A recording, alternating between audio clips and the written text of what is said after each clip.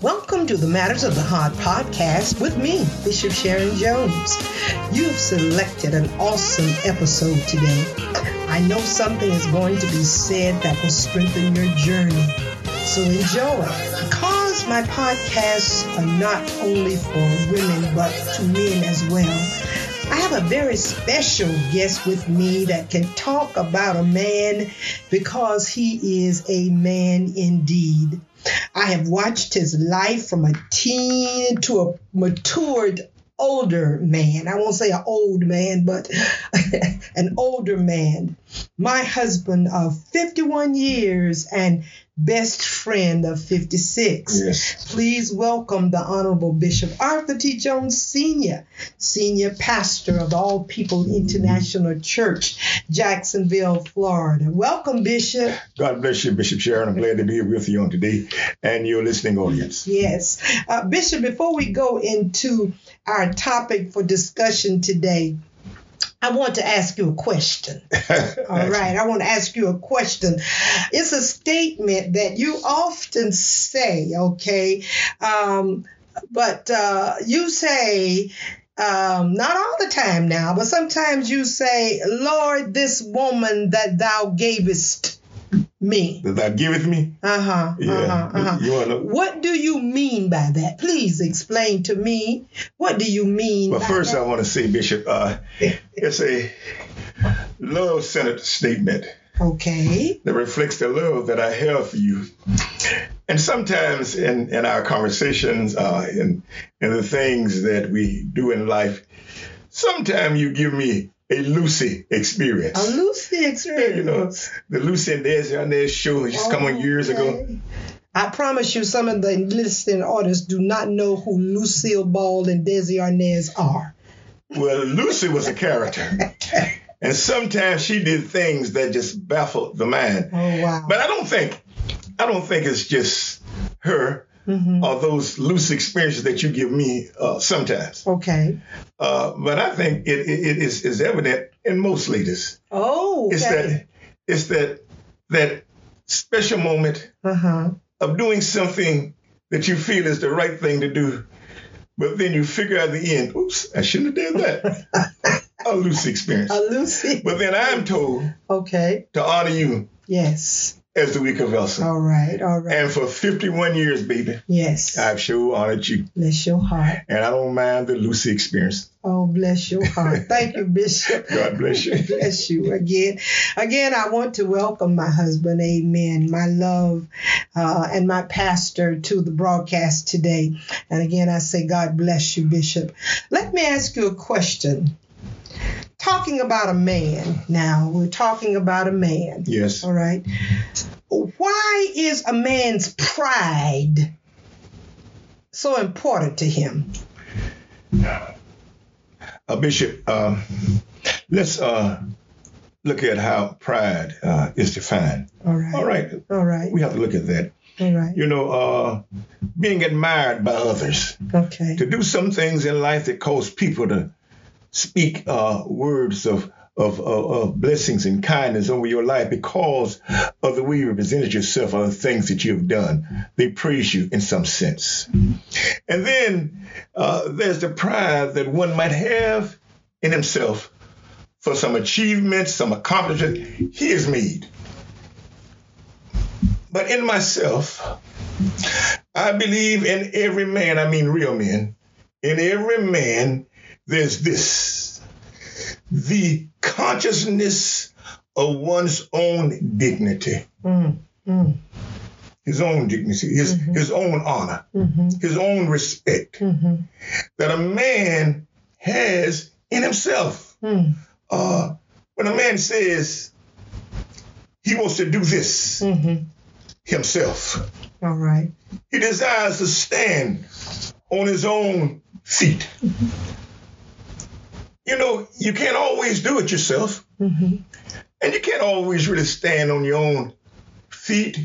You need help. But a real man has that desire. I'm not talking about men who want people to pay their bills and to take care of their responsibilities and always look for somebody to help them out. I'm talking about a man who feels self-integrity, Uh-huh. who feels a strength in himself. Let me try it first. Let me deal with it first. Let me see if I can work it out. A real man. And I believe that the letter is the part that exists in a real man. Not so much the praises of others or the accomplishments that you have accomplished in life. No, it's what's on the inside of a man. It's the way I feel that real men are made. I know in myself, I know that there are times I need help. But caring for my family, that's my job. Protecting my wife, that's my job. Feeding my household, that's my job. And in me, I don't feel really complete except I make the effort to make that journey to satisfy that I knew I should do. Well, Bishop, let me ask you a question. What are your views of a working man? Does a man that have a job, a job, does this increase his integrity or his dignity?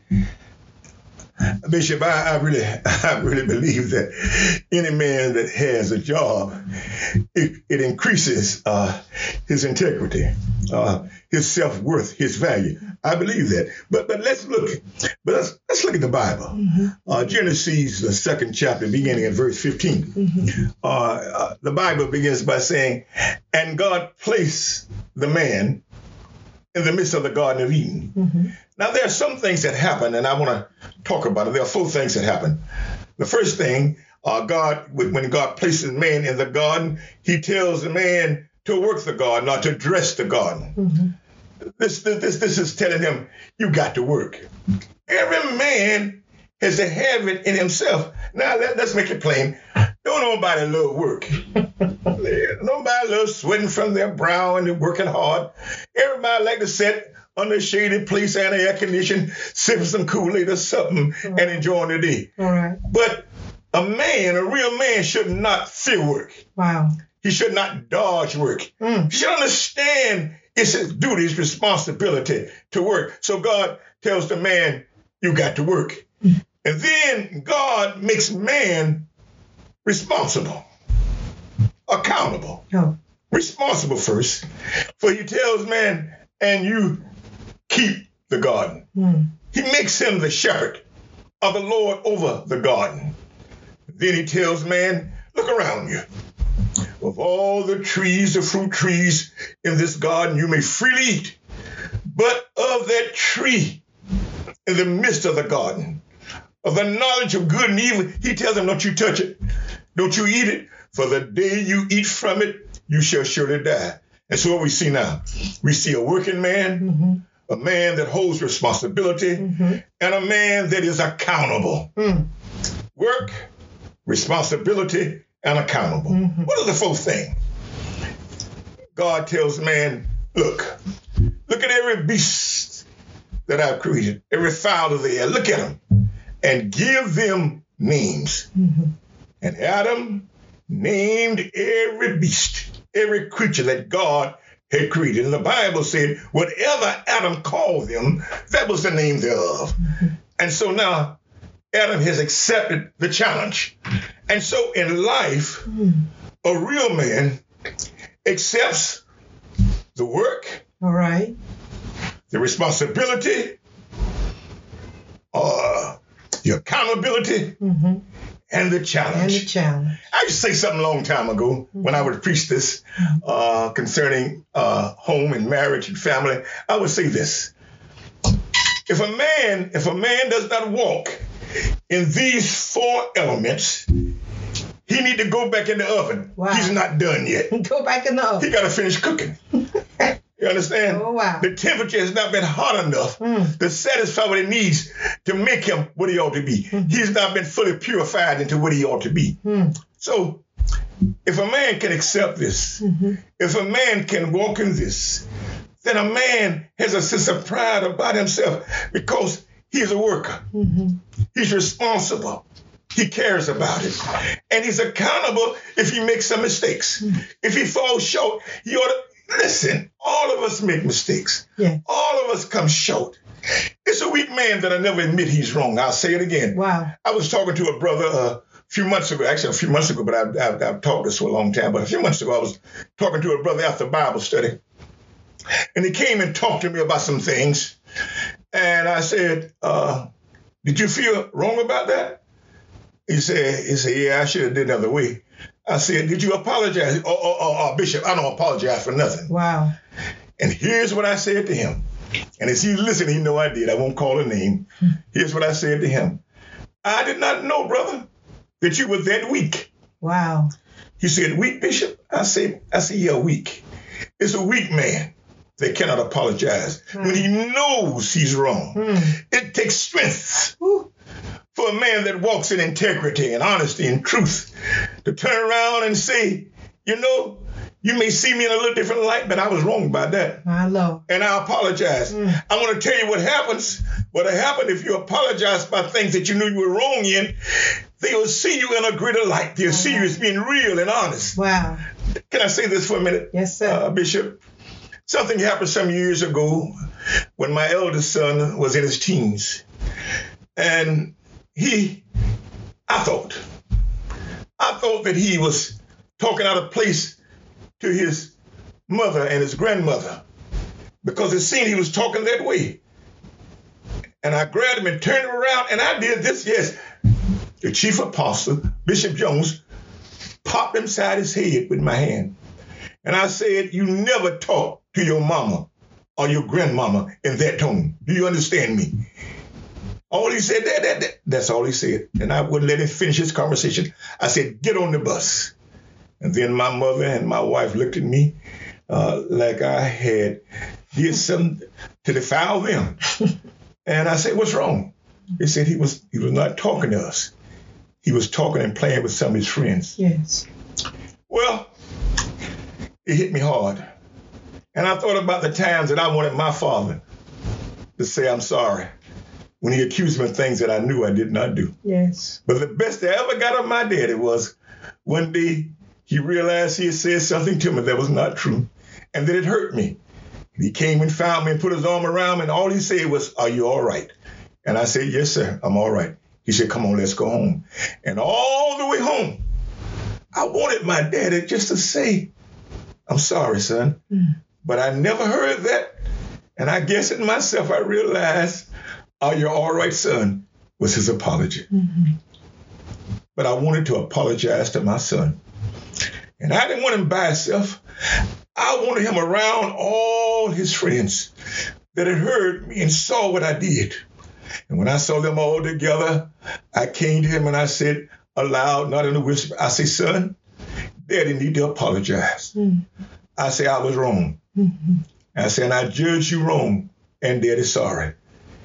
He came to me and put his arm around me and said, you all right, Daddy, you all right? I said, no, it wasn't all right. All right. I said, I'm sorry.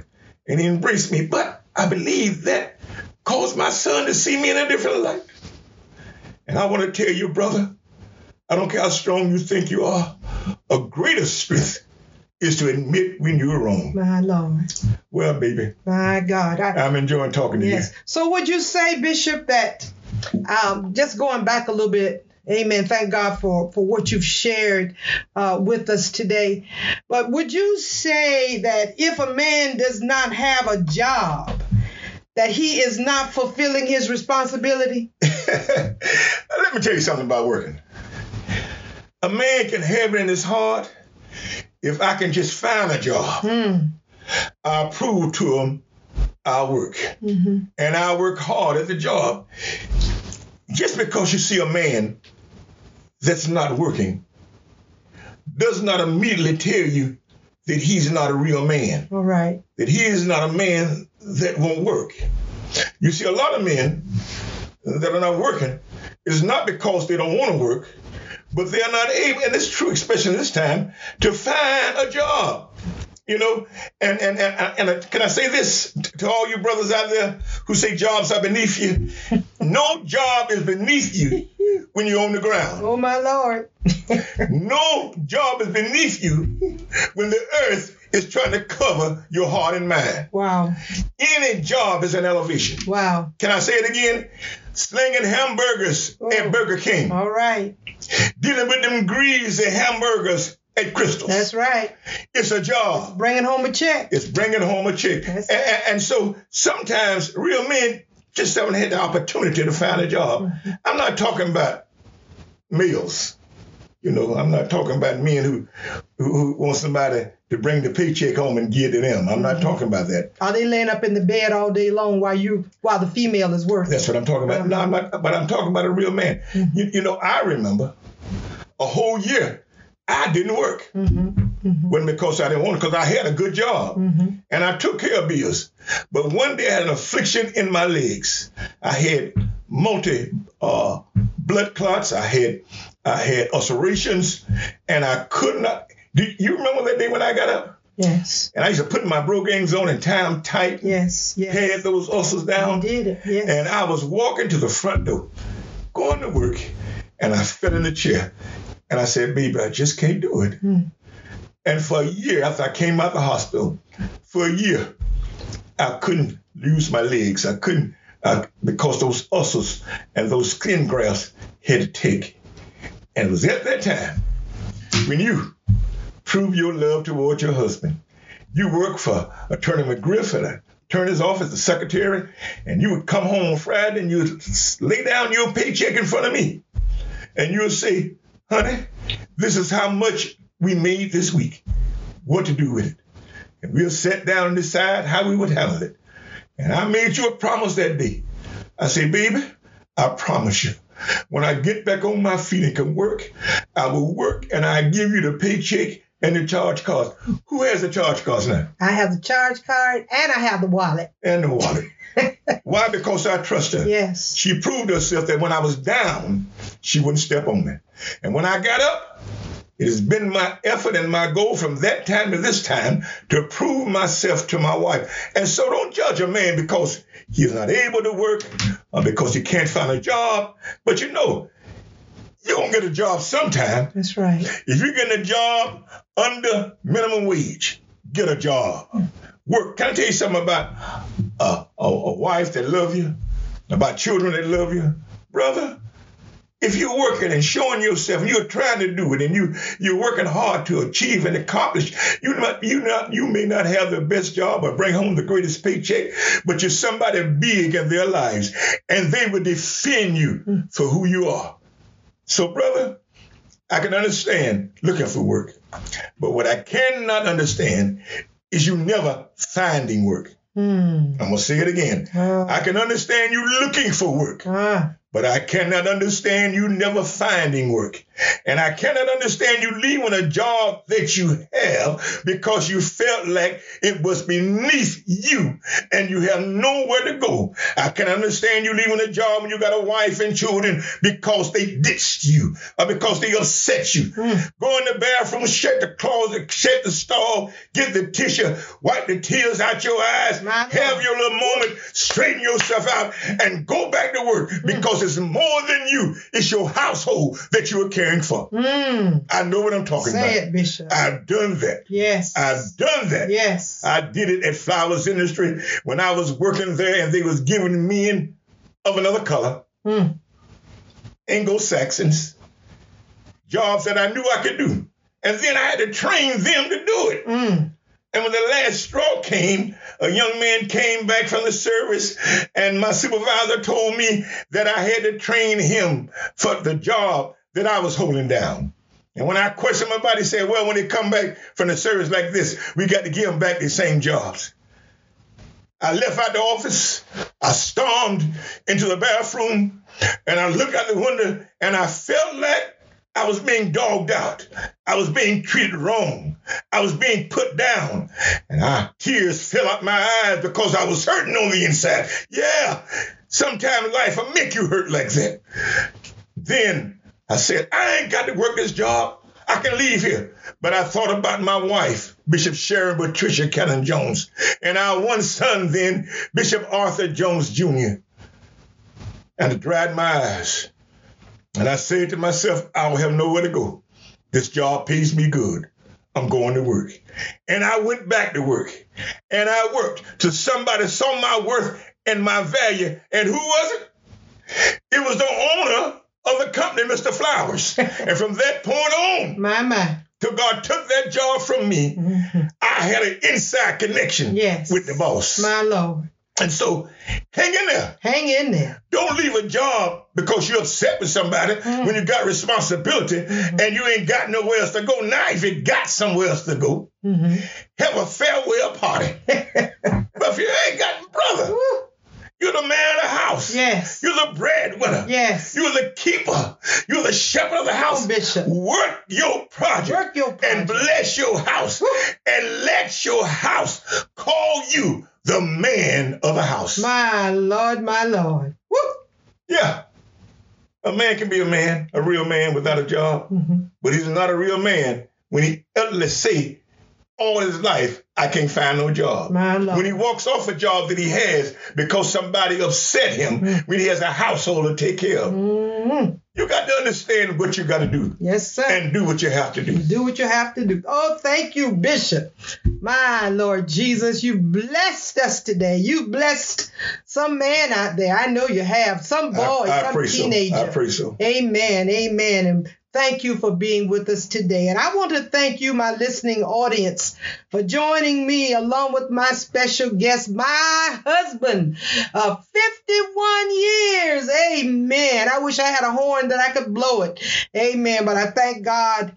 I thank God for you, and I appreciate you. And I thank God for you being a man. I thank God for you loving your family enough that you took care of your family. When you were sick in your body, you took care of us. You fathered me, and you fathered our children. And I just want to say to you, I appreciate you, and I thank God for you in the name of Jesus. Bishop, I really do.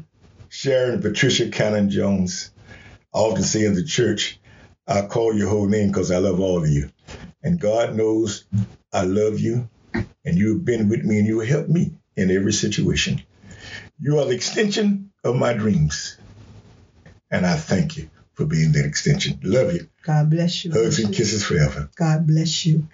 Amen. Now, I want you to remember, my listening audience, that each episode that you receive here on the Matters of the Heart addresses how to equip, empower, support, and change lives.